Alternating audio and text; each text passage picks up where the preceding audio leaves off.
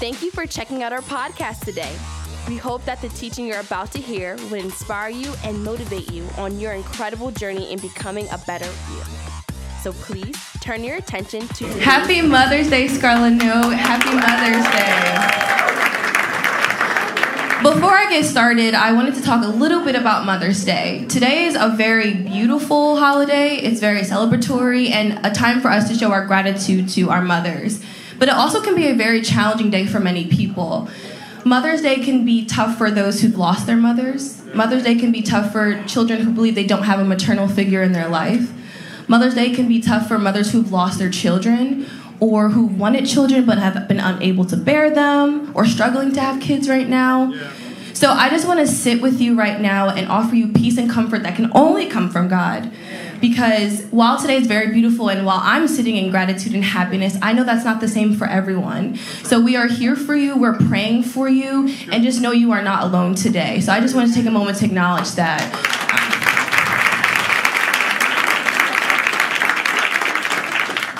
All right, so it looks a little different up here, doesn't it? A little fancier, a little fancy, right? So today for Mother's Day, we are switching it up. We are going to have an amazing panel. We're going to have a really fun discussion. So if you know in Latina household, if you're a child, you don't really have a choice, and that's kind of why I'm here. I had no choice in the matter. I was told I was going to be asked, not asked, told. Love you, Pastor Becky. Love you, Mom. Love you, Rebecca. Give it to Alexa. She's doing a wonderful job. I picked the right one. We picked the right one, ladies. So today I was given the opportunity to, I want to say, interrogate these lovely women. And if you get the chance to grill your mom, aren't you going to take it? I mean, I'm excited. I'm very excited. And due to the fact that this is going to be a very different service, we actually want to engage the audience. And we are going to offer time for you to submit your questions to me, to my lovely phone. Can we put the number up, please? They're going to put the number up. So throughout this panel, I'm going to be asking a series of questions. And if you have a question or the Spirit invokes you, you can send a text message to this number, 302-635-9689. And we also encourage the people online to submit questions because we want to hear from you, and you are actively a part of our church body as well. So I'm going to leave this up for a second so you can write it down, and I'll put it up later. No pressure. I mean, I might judge a little bit, but no pressure, okay? All right. So we're going to get started. Ready? You have a little bit of break, too. So today is Women's Month. Can I get claps for Women's Month? Woo! I'm very proud to be a woman, and I'm also proud to be a nerd. So what I did was do a little research on some women's history, and that's going to be the setup for today's panel. So in my research, what really struck me about American women history was the skill set of quilting. I have a quilt right behind me, right here. Quilting for American women predates colonial times. And even in the early 19th century, regardless of your socioeconomic status, which is how much money you've made, women would come together and craft quilts. And quilts would be for comfort, but they also would be used for social activism or even to give messaging of hope to soldiers. In fact, for enslaved women, they would be taking their scraps from their enslavers and they would make bedding and they would make quilts for their own children and their own families. So quilting really represents resilience and culture and faith and hope. Since the 19th century, there was something called a quilting bee. And what a quilting bee would be women who would come together and they would, one, teach the skill of quilting, but they would also talk about community news, they would share recipes, they would promote social movements, and most importantly, they would teach their daughters. And that is what we're going to be doing today. This is our metaphoric quilting bee. We are going to be together, and I, the daughter of not just my mom, but to all these women, am going to learn, and we all are going to learn together from their lived experiences.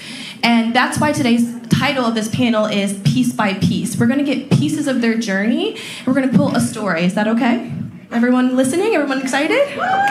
Great. So now, I love panelists. We're going to move to our first question. Oh, I'm okay.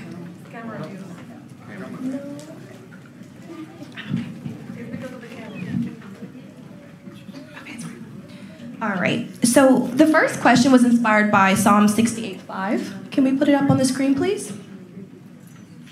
All right. So Psalm 68:5 is Father to the fatherless, defender of widows. This is God whose dwelling is holy. So the first question. Each of you have your own experiences of abandonment prior to becoming mothers. Can you tell us a part of that story and how God showed up as your parental figure in your life? I can start with that one. So as you know, father to the fatherless, defender of widows. As you know, I was born into a very poor family, and I don't know my father at all. My mom, she had me at the age of 15.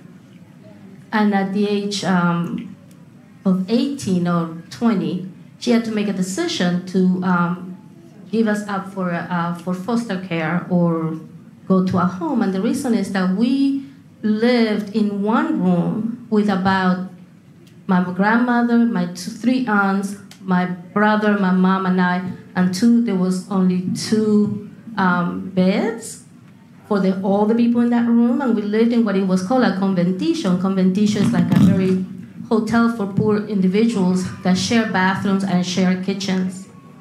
And so to me, her decision was completely out of unconditional love, because she could have kept us. She went to the family and said to one of my aunts, could you help me? Could you watch the kids while I go to work? And this aunt said no. And that's what led to my entire life afterwards, right? When she said no, my mom she felt I had no other choice but to give us both up, place us in a home. And she wasn't a Christian, but she chose a Christian home. And from there, we went to, I was adopted by an amazing family that led me to Christ, led me to live the life that I have now, you know? And I think that when he's the father to the fatherless, that to me is, he took care of me, even though I don't know my father, and even though my mom, my biological mom, couldn't take care of me. But he made sure that she had the right people around her somehow, not because they were friends. I don't even know how they came to know each other, that led her to that decision. And I'm here today because of that act of love that my mom, biological mom, and because of my adopted mom, but definitely father. He was definitely my father, because I didn't have one. I obviously had one, just didn't know one. Wow. So in my story, my biological dad actually abandoned us when I was like a year and a couple months, and my mom was pregnant with my sister. So I grew up for many, many years, for like 9 years out of that time, without having a father figure in my life, and then having to go to school and seeing celebration, having Father's Day, not feeling that, and not having it, you know. So I always felt sad as a child, you know, because I wanted what other little girls, you know, desired for. And that pretty much triggered into my marriage, me being 16 years old. My mother is my rock, and I say that because she worked very hard to keep us four together. She never abandoned us. I learned a lot from her. She worked very hard to provide. But there was little seasons that she, not because she left me, it's because I married my husband so young, you know, so she went on and continued living her life. But being 16 years old, that was the most time in my life that I know that I needed my mom the most, because I was a first-time mother, first-time wife, and the first person that you will ever want to run to is your mom. But I'm also thankful that I had a loving family church, that I learned a lot, and I gravitated to many of people that were married for a long time. So everything that my eyes took in that was good, I applied it to my life. If it was marriage or being a wife or being a mother, that was my substance in the church. And of course, the the message of this whole entire month. I am loved. It makes you strong. It makes you strong. So, Thank you. So I don't know what I'm here, guys. This is the wisdom, right? So I can compare my life to my mother-in-law of Dr. Gladys because I had a father, and I grew up in a church as a Christian, but I want to share a couple of things. So I think for me, I never had consistency with my father. He was in and out for periods of time. And so something that Alex mentioned here was that I never hid my emotions. And I always had been proactive and saying, oh, I don't feel right. So because growing up, my brothers were kind of like hiding that we were bothered or we were in pain because my dad was not there. But I was proactive, and I sent letters to my dad when he was away and say, hey, I miss you, I don't see you here. And I think for me, it was not that I was comparing what other kids had, was that I saw my dad being so nice to other people and having relationships with other people. So for me, is that I know that my dad maybe don't have the capacity to hug or love, but he had the capacity to have a relationship with somebody because I saw him being so nice to nephews and other family people or people from the church. So I wanted that for me, not that I wanted love or a kiss. I think I wanted to have a connection. So how I never felt fatherless because I was in church.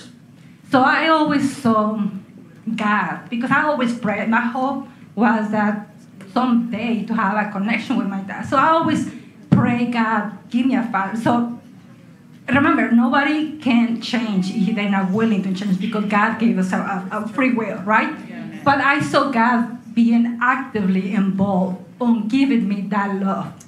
So in the children's ministry is why I am a teacher here in the church because I remember having teachers that were male. I remember brother Nico. He was like 65 or 70 years old. That guy loved us in the children's ministry. He was there to provide that. So I saw God actively involved in providing me that love that I needed. And then I was able to, through the love of my church, to forgive my dad. And something that I want to share, because it's not just about being victims, it's about what you learn from that. So I was able to be emotional resilient that from what I was learning from church. So at one point, I was able to forgive my dad. And we need to always check ourselves. So I was able to forgive my dad and adapt to what he was able to provide. So I always, when he was around, I always was there to make conversation with him, to connect with him. So I never was the victim that, oh, you left me. No, I was trying to build that relationship in his terms because I was already healed. So I was able to allow him and teach him how to love me. And if he was able to have a relationship with somebody else, I was able also to talk about horses and land and whatever was interest. So I want you guys to learn that it's not just about being victim. It's what you learn with God in your relationship to be able to also provide a healing for them.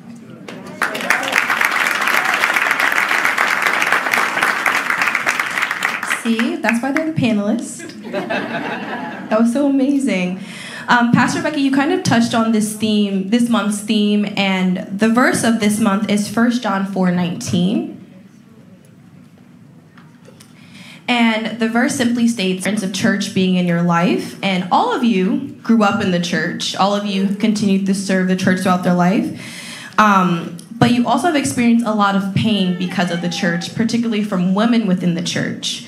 How did you find a way to put into practice the message of 1 John 4:19? And did you struggle with that? You were going first, right? Why don't we do Pastor Becky? Do you want to go? That's fine. Well, through this journey and growing, and listening to the word and applying it to my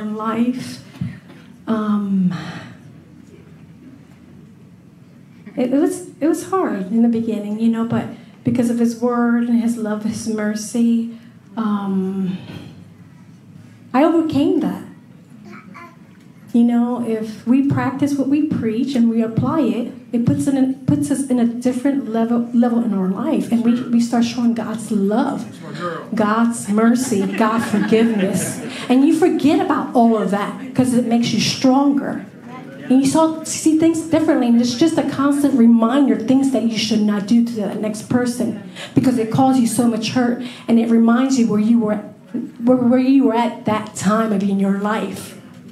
So my thing is, I work very hard every day to remind myself not to do what was done to me and show God's love through me, through my love, through my many hugs that you guys talk about. Becky's hug. Because I had to learn how to do that. Bring more knocking, girl.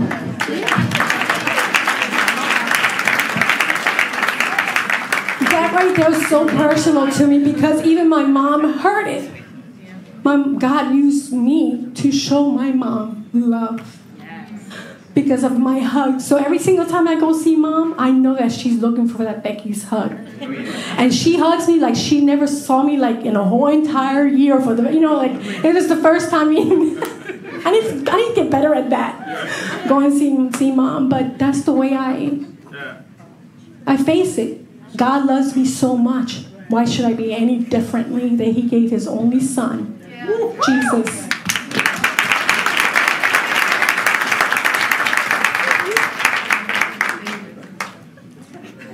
So, I want to give you Dr. Gladys to breathe a little bit. Maybe she has a lot to share there. So my driving history or something. So, I think we have to grow in life. And I know there's going to be people coming to your life, and maybe it's hurting you intentionally, but sometimes people don't know how to love. So they hurt you because they don't know that they're hurting you, because they're going through their own stuff. But for me, I think having experience with key people in my life that hurt me, that has to, it should gives you emotional resilience. So one of the things that I learned from my experience with my dad is not hoping to receive nothing in return. So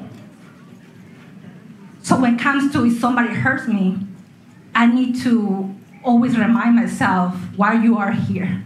Like, I have been through all this, and remind myself, don't hope nothing in return. Because if I'm hoping to have something in return, I'm going to be hurt every time. Yeah. Because people are not maybe in the same level that you are able to love, or they just react to life in different ways. So I think that has been always my reminder, because I get hurt, and I cry, and I go through my emotions, and thank God for my husband, that he is my psychologist, and he didn't to hurt.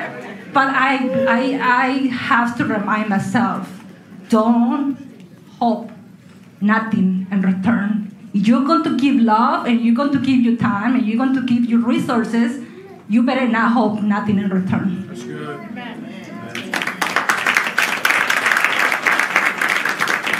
And to me is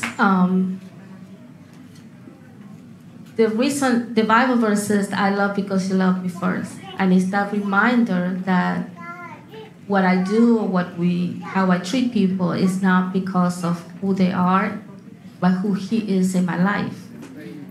I think for me, I had to not only forgive them, because when you forgive others, you're not saying it's okay what you did to me. That's good. But you're releasing them, because the reality is, when you forgive others, you're releasing yourself from that pain. That's good. That doesn't mean that, and we need to remember that it's a process. You don't immediately heal, you know. So it takes time, and it hurts a little less each time. And so I might not be as mature as these ladies, but daily I had to pray. I had to make a conscious decision to pray for those individuals that hurt me. And so mention their name and say, God, help me heal from that. And bless them, right? Amen. Bless them daily. And so we had a experience that really hurt, and I'm still healing from it. It's been almost 7 or 8 years, right? But I realized that it hurt so much because I didn't put my hope always in Christ. I put it on them. And so when they disappointed me, it was almost as like God had disappointed me. And so it was an spiritual immaturity within me to trust a human being at the same level that I was trusting God. And so how do I heal? That was the question, right? Yeah. We can go that direction. How do I love them, right? I'm still learning. There are people that I'm still learning how to not, at least I'm not hiding if I see them in the marketplace, okay? I'm gonna be real, I used to see them when it first happened, they were at Ross with me, and I would try to go the other way and say, oh, please, Lord. Then, if I saw their car, I was like, oh, I wish they're not there. I hope they're not there. I hope they're not there. Or I would go to another aisle. I don't do that anymore. Because I also had to forgive myself first, for the hurt. Because we also hurt other people. We can't be so sanctimonious and think that we're always getting hurt. Sometimes we hurt others. And so to me, it was every day. It's just praying every day that God, I just need you to heal that space in my life. I need to see them. I always said there's a question behind every question.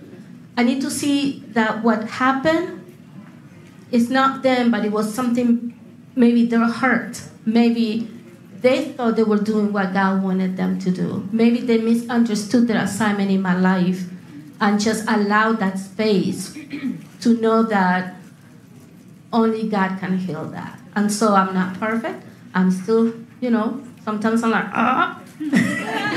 how dare they? But there's a plan. They had to play a place in my life. They had a place in my life to grow me in a specific place. So I'm still learning, Can I say something? So I think Dr. Gladys said that she's in the process. But I think I want the ladies here to understand some things, that we are not perfect. However, we have to deal with pain and hurt. Because if we just hide it inside and we are not proactive, that is not going to get resolved. And then at some point, you're going to explode in somebody else or in yourself. So we are dealing with pain maybe in at this moment right now, but you have to process that and not hide it, because you're going to damage somebody else or you're going to damage yourself. And just to add on that, I think it's really important for you to remember that God can carry that process, that it's not too heavy, that you can have those emotions. You can be I was angry. Yep. And so he can carry that. Yeah, real good. All right. We got some good themes going on. Resilient from Rebecca, not being perfect. My mom's saying that. That's kind of nice, right? and this is why, ladies, it's so important that you guard your circle and you surround yourself with women like us. So wherever area that you're having a struggle in, don't run. You have nowhere else to run to. Run here. Right here, we will provide that comfort zone. We will tell you the truth. Listen, my action speaks louder than words. Becky, sometimes I don't have to say much because I say it all with my face, and I think you get it. You know what I mean? But that's the sisterhood. That's the family that we are. You know what I mean? Don't go nowhere else. If you feel something here in your gut that's telling you, you run away from that person. Run away and come home and look for one of us.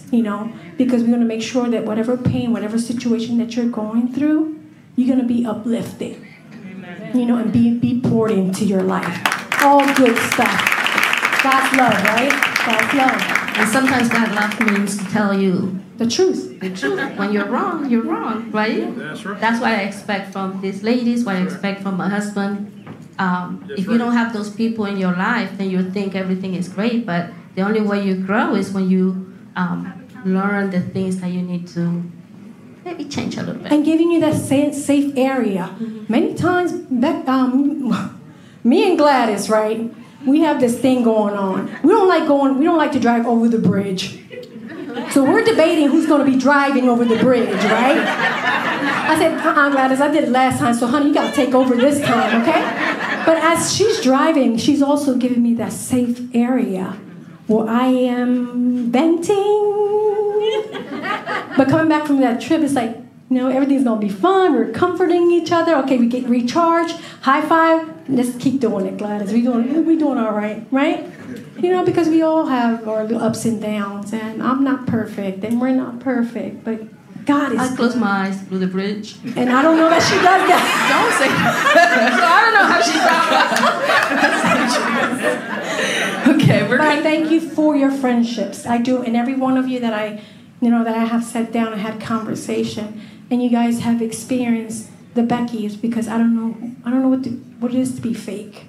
I want to make sure that we have that conversation, that I'm steering you the right way.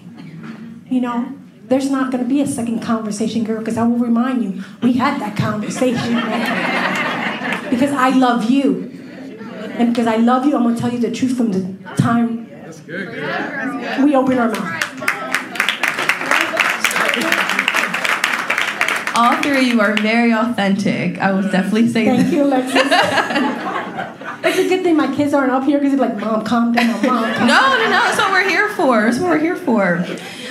So this next verse is actually one of my mom's favorite. So I do a little special thing for her. But also it's very powerful.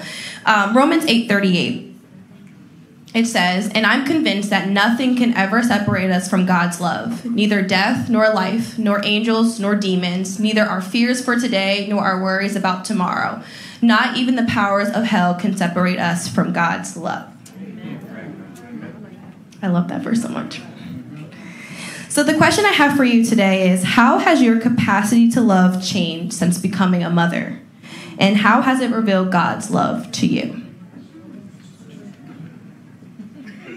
We did have the questions beforehand, but they seem difficult.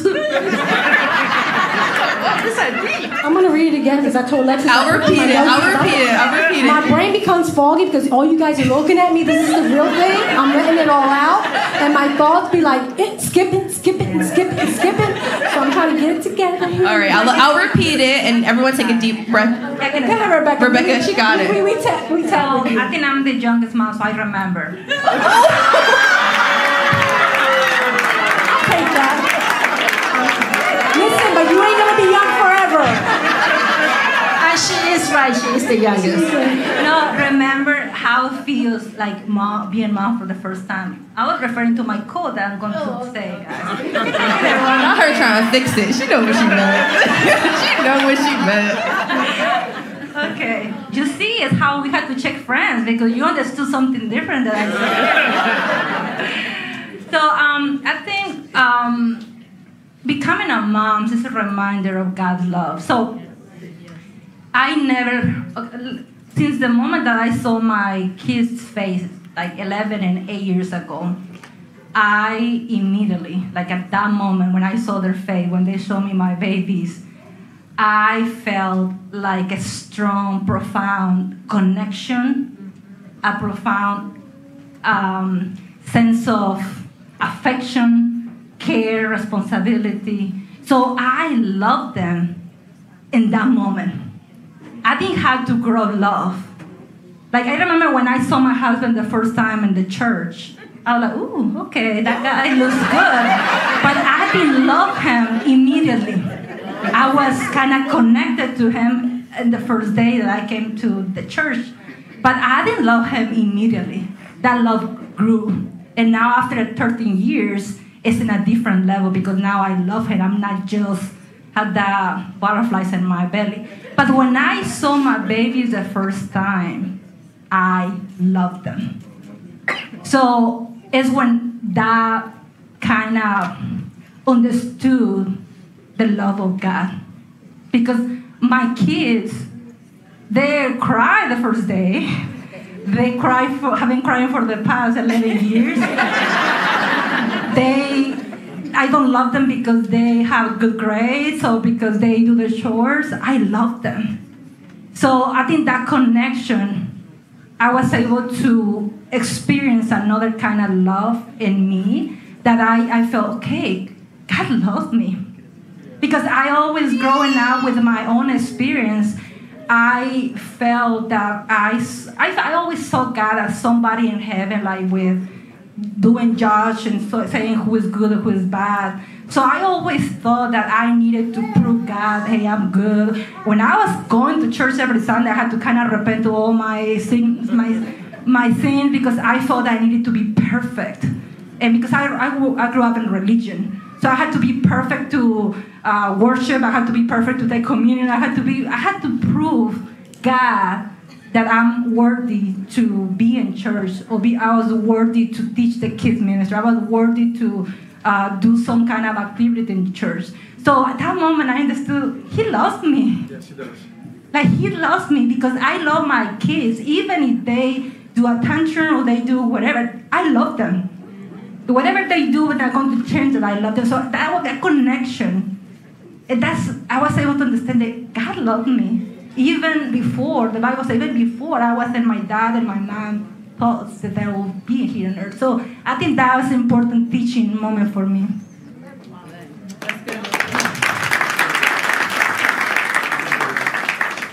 That was good, Rebecca.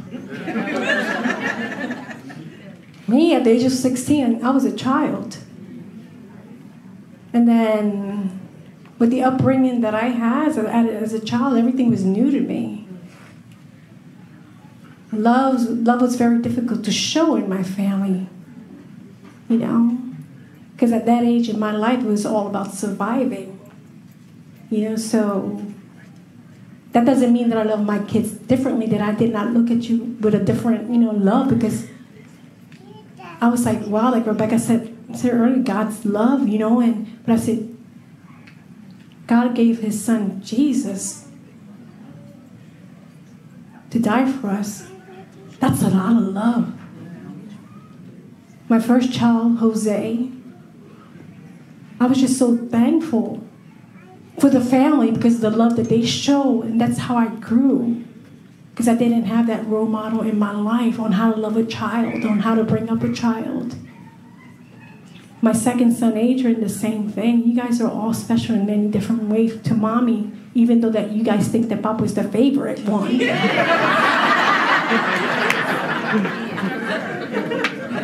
And then 7 years after Lexus came, I cried for that one because after 7 years, Andy was 7 years old. So I'm like, oh my God, am I going to be able to do this all over again?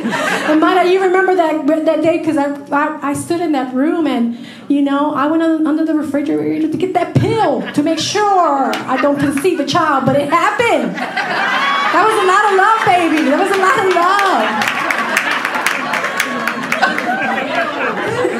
Told you, Brian. I had to sue those companies.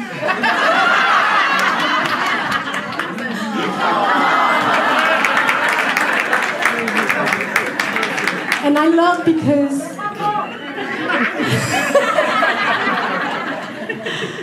the whole topic of love have made me stronger, even through my growing days, you know, seeing people. I have to go back to my family church. I'm sorry, guys.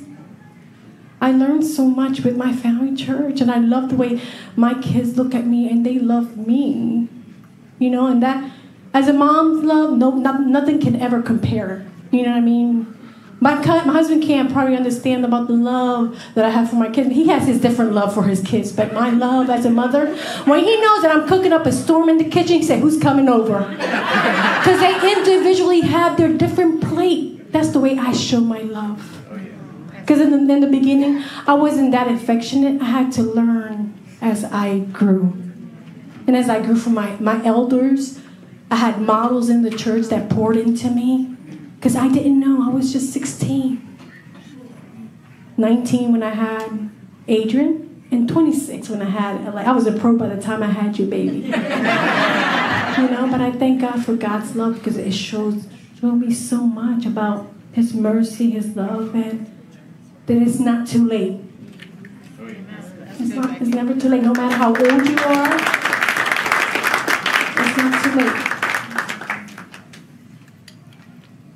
So to me, I didn't understand what unconditional love was. I always thought that I had to earn love, right? So my behavior I always equate, if I'm a good girl, then they're gonna love me. And partly it's because, I had to move a couple of times through the foster care system. And so, I was a year with a family, and then all of a sudden my stuff were packed and I went to the home. And then I went back to another family, 3 months, and then I went back. And never, one day you're there, one day you're not. And as I through my formative years, right, I was 5, 6, and 7. I think I moved about 4 different homes. And so I think that marked me, because it's like, what was it about me that people didn't love, right? Why did they were so quick to just ship me, right? My mom didn't want me, even though her act was an act of love, but as a child, it's like, what was it about me that my mom didn't want to keep me? Then why did this family whom I grew to love doesn't want me? And why did this family mistreat me? And what is that family? And then so when I was 8 and I was moving to my final family, I tried to be perfect, not disappoint, because I don't want to be shipped back to another house. And so I came into my relationship with my husband and my relationship with people and my relationship with friends with that mentality that I need to make sure that I don't disappoint them, because they're going to stop loving me and then discard me, right? So when I got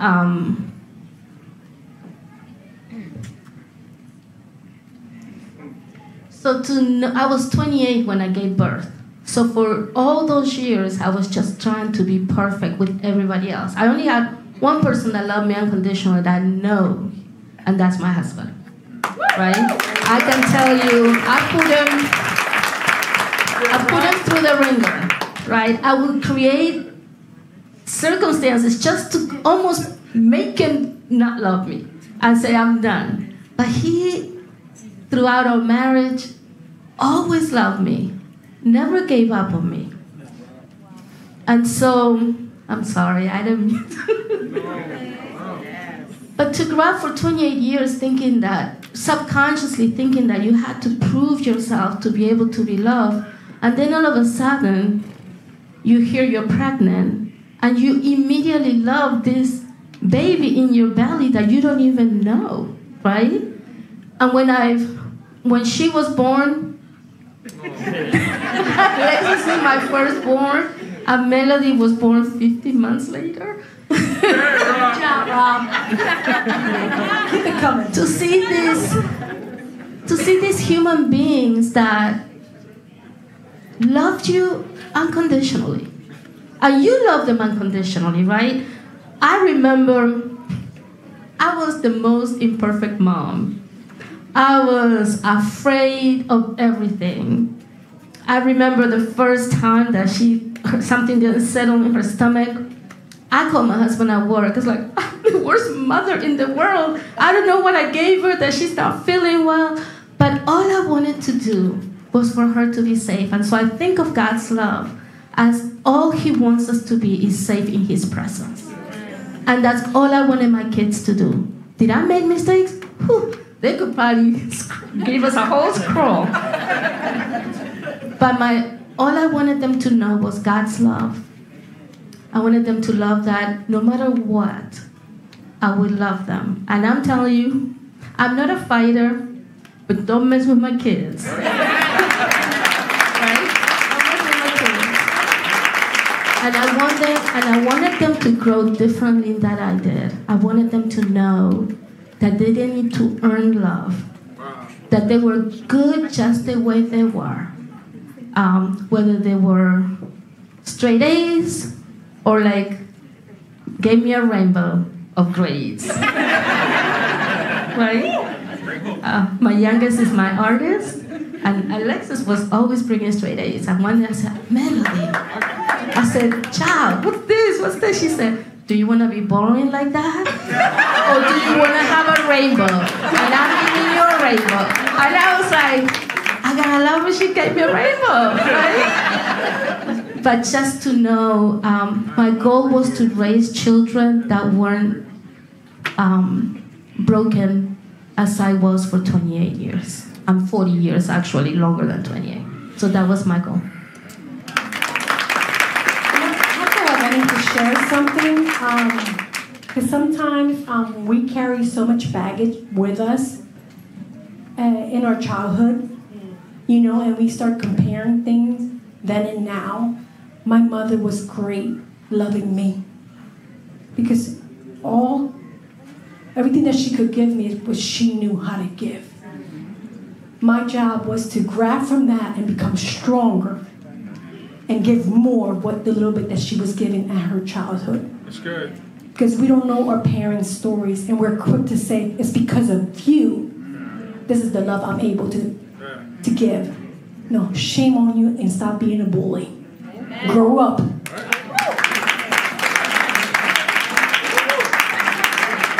Grow up and show God's love. And the teaching of the whole entire year is, I'm loved, right? And if you missed a couple messages, go back and check it out. Check it out and pour into yourself. And I think that really ties to that God's love is accompanied by grace. So, Mom, you're an amazing mother. And thank you for the grace you give me, because I'm a lot. And I also do want to touch, Rebecca mentioned, but something that Pastor Jay has drilled into this church since the first day, which is the difference between religion and relationship. And that is what I think you guys are alluding to, that when you became mothers, that you saw how pure and how easy God's love really is, how simple it all has to be. And we make it so hard. We as humans make it so hard because we are hard on ourselves. So it's really powerful. And the next question kind of ties into being not the most perfect person. Psalms 34:17-18 says, The Lord hears his people when they call to him for help. He rescues them from all their troubles. The Lord is close to the brokenhearted. He rescues those whose spirits are crushed. Would you mind sharing a time in your motherhood journey, which you all are still on, where you were broken and God's love was the only way through? I'll start. Yeah. I think I shared this before, but I'll share it again. Many of you know that I went through bouts of depression, right? There was a period in my life that depression had really overtaken me, where I really didn't see the reason for living.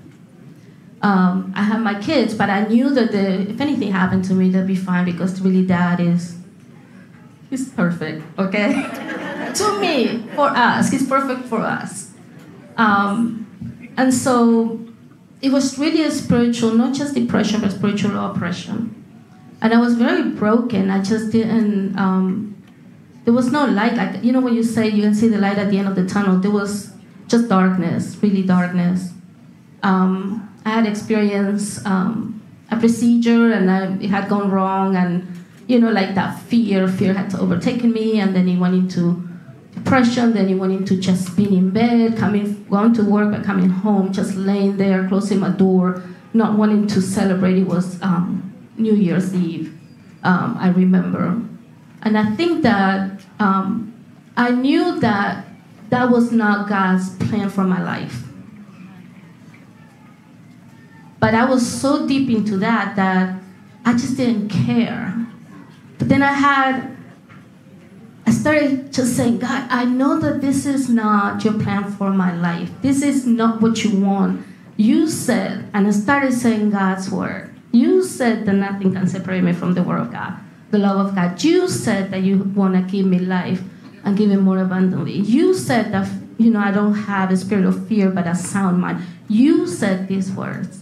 And I think that that's when I truly felt God's love, because all of a sudden, I started seeing a little light, right? I started worshiping, I started praying, I started enjoying my daughter's voices outside my room and wanting to be with them. And I think that sometimes women, we are carrying all this and don't want to share it. And that's why you might get tired of my testimony, but it was a moment that I was so broken. But I didn't want anybody else to know that I was so broken. But I was truly contemplating suicide. I was thinking that.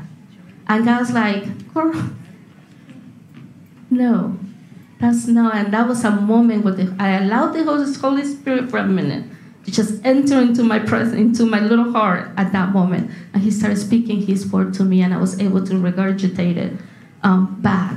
I'm praying, and I just broke down. I was crying. My husband gave me the space, and I love him because he will pray for me every night. You know, he will come through our bedroom and pray over the doorpost, and then I will feel his hand on my forehead, and he will pray for me.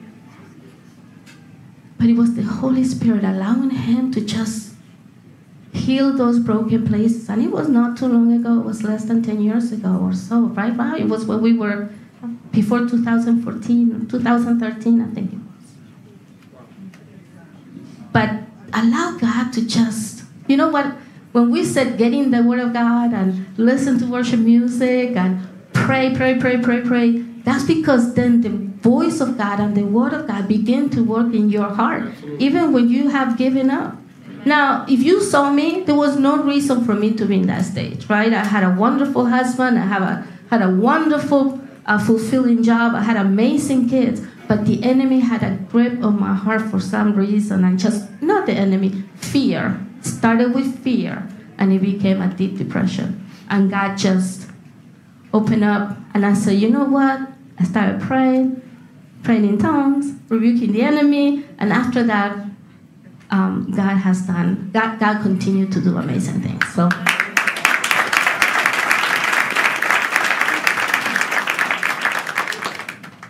Building a relationship is everything. You have to have that relationship with your Father, you and Him alone. I can't do it for you, Gladys. But that brokenness in my life, of a mother, of a wife, that happened when 12 years in my marriage. I looked at my son Jose and said, at my child, at my kid who was like, what, 9, 10? I thought, me and Dad are breaking up. We're done. I threw in the towel, and I was calling it quits. You know, and I thank God for my husband. Because if it wasn't my husband, we wouldn't be here sitting down doing this, what we do today. I thank God for, again, many of you guys that poured into my life, not knowing what was going on in the home. You know? And I was even ashamed to say that I was the one that told my husband that I was done. You know, and it took me a hard time to face that. It was not easy sitting through the years after God restored our marriage and He spoke about it. Even till today, I rejoice in God because He restored our marriage, but it still tugged in my heart because I decided to do that. But I thank God that He never gave up on me. Because if He would have given up on me, I wouldn't have Jose or Rebecca in my life. I wouldn't have Adrian or Jessica. I wouldn't have Alexis or David. And I wouldn't have 7 beautiful grandchildren that we share together.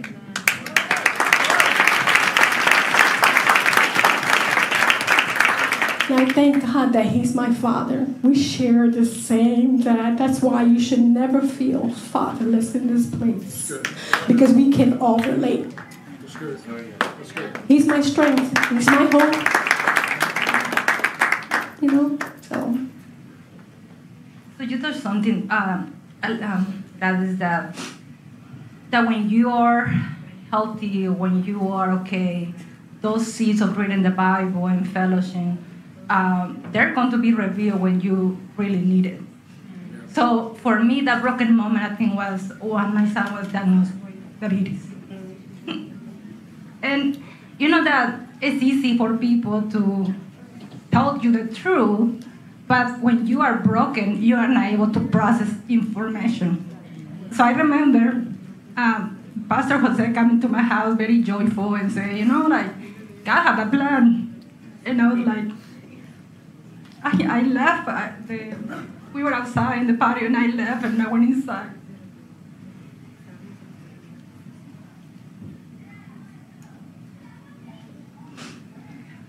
Because that was like a slap in the face. Like, why? Like, why God's plan has to be involved with pain, you know? But those seeds that you plant in your life, with reading the Bible, with looking to your relationship with God, even when you are broken, sometimes, and as human, you decide, because I was mad, I was angry, and I was sad. So I've been wanting to talk to God.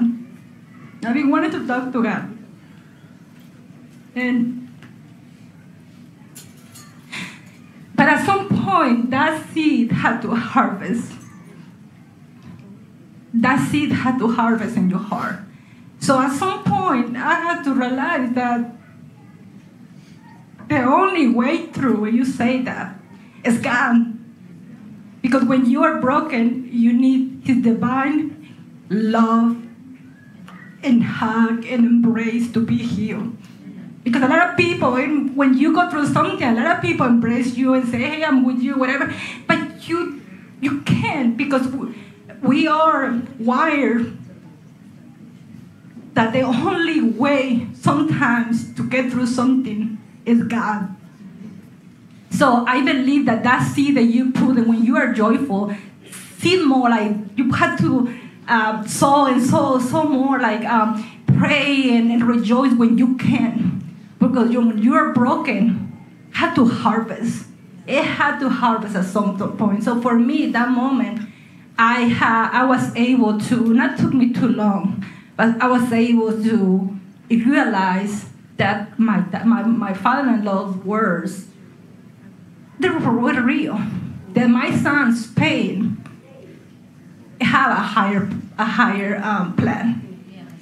It had a higher plan, and it has a higher plan. So I had to process my human emotions to be able to understand that. So I ask you, when you are okay in your health, emotionally, put seeds in your heart. Put seeds in your heart, because they're going to harvest. But when you are empty, how are you going to harvest things that you need to be able to overcome those moments? That's good. So I want to be very mindful of time, but I do want to end on a different note. Just really quickly, what would you tell younger generations like myself and even younger about the journey of God's love? Some words of encouragement.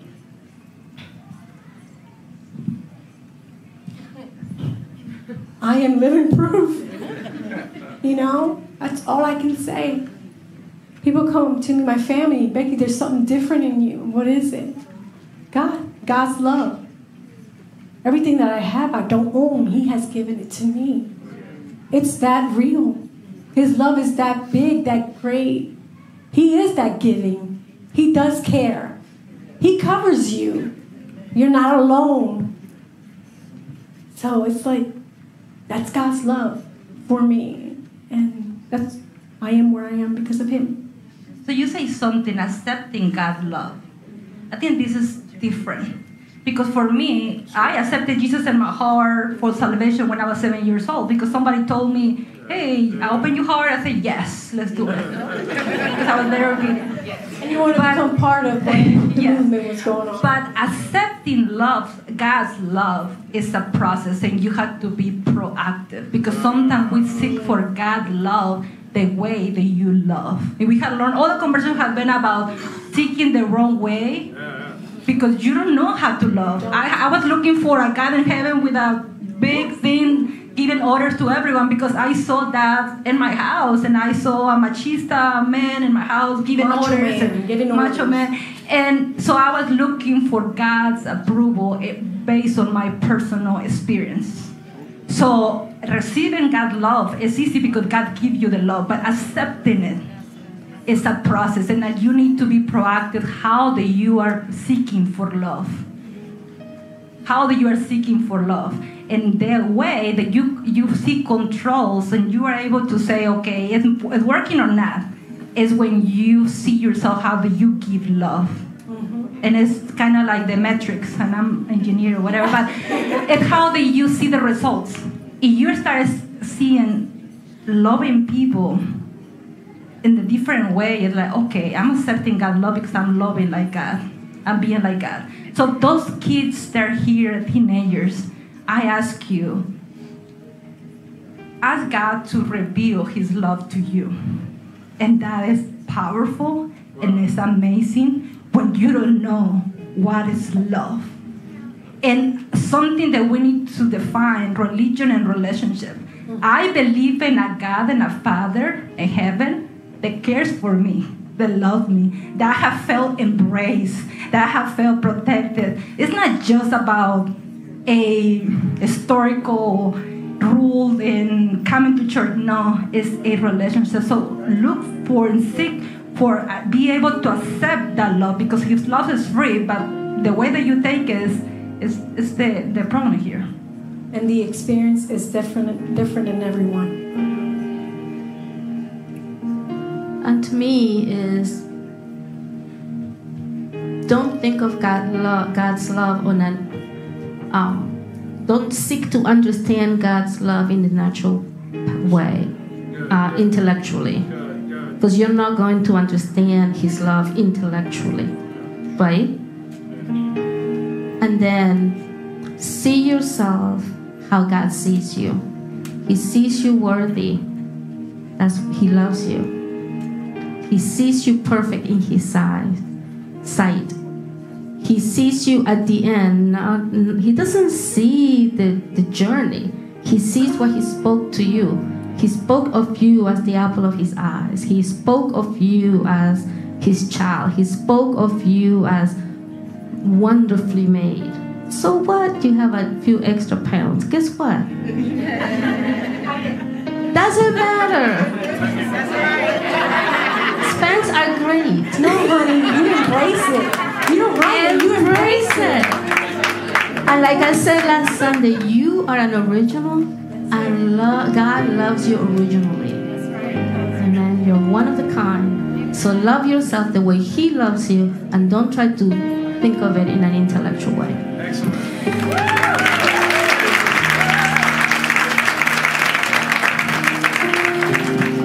Ties so well into our closing. If you remember, we're in our little quilting bee right now, and that had a historic significance, but also the quilt symbolizes a lot in literature and in life. If you think about what a quilt is, it's scraps of fabric. It's pieces of fabric that really should not go together. So today we heard scraps of your lives, pieces of your journey that really should not have come together at all. And look at you guys. Look how amazing you are. And when people quilt, they take these scraps and they use craftsmanship and they use vision to put together this amazing, beautiful piece of art that brings comfort to a community. And that's exactly what God does for you. That's exactly His love. So each one of your stories, piece by piece, your story, your journey, may look tenuous, may look a little tragic in areas, but God's love in your life has made it beautiful, and your testimony should be shared. So with that, I just want to thank all those who are online. Happy Mother's Day. We are so grateful that you came virtually. And we hope you enjoy the rest of your Sunday. Remember God's grace. Thank you again for checking out our podcast. If you would like to find information about who we are or how to donate so that we can keep doing what we're doing, please check us out at www.scarletnotes.org. See you next time.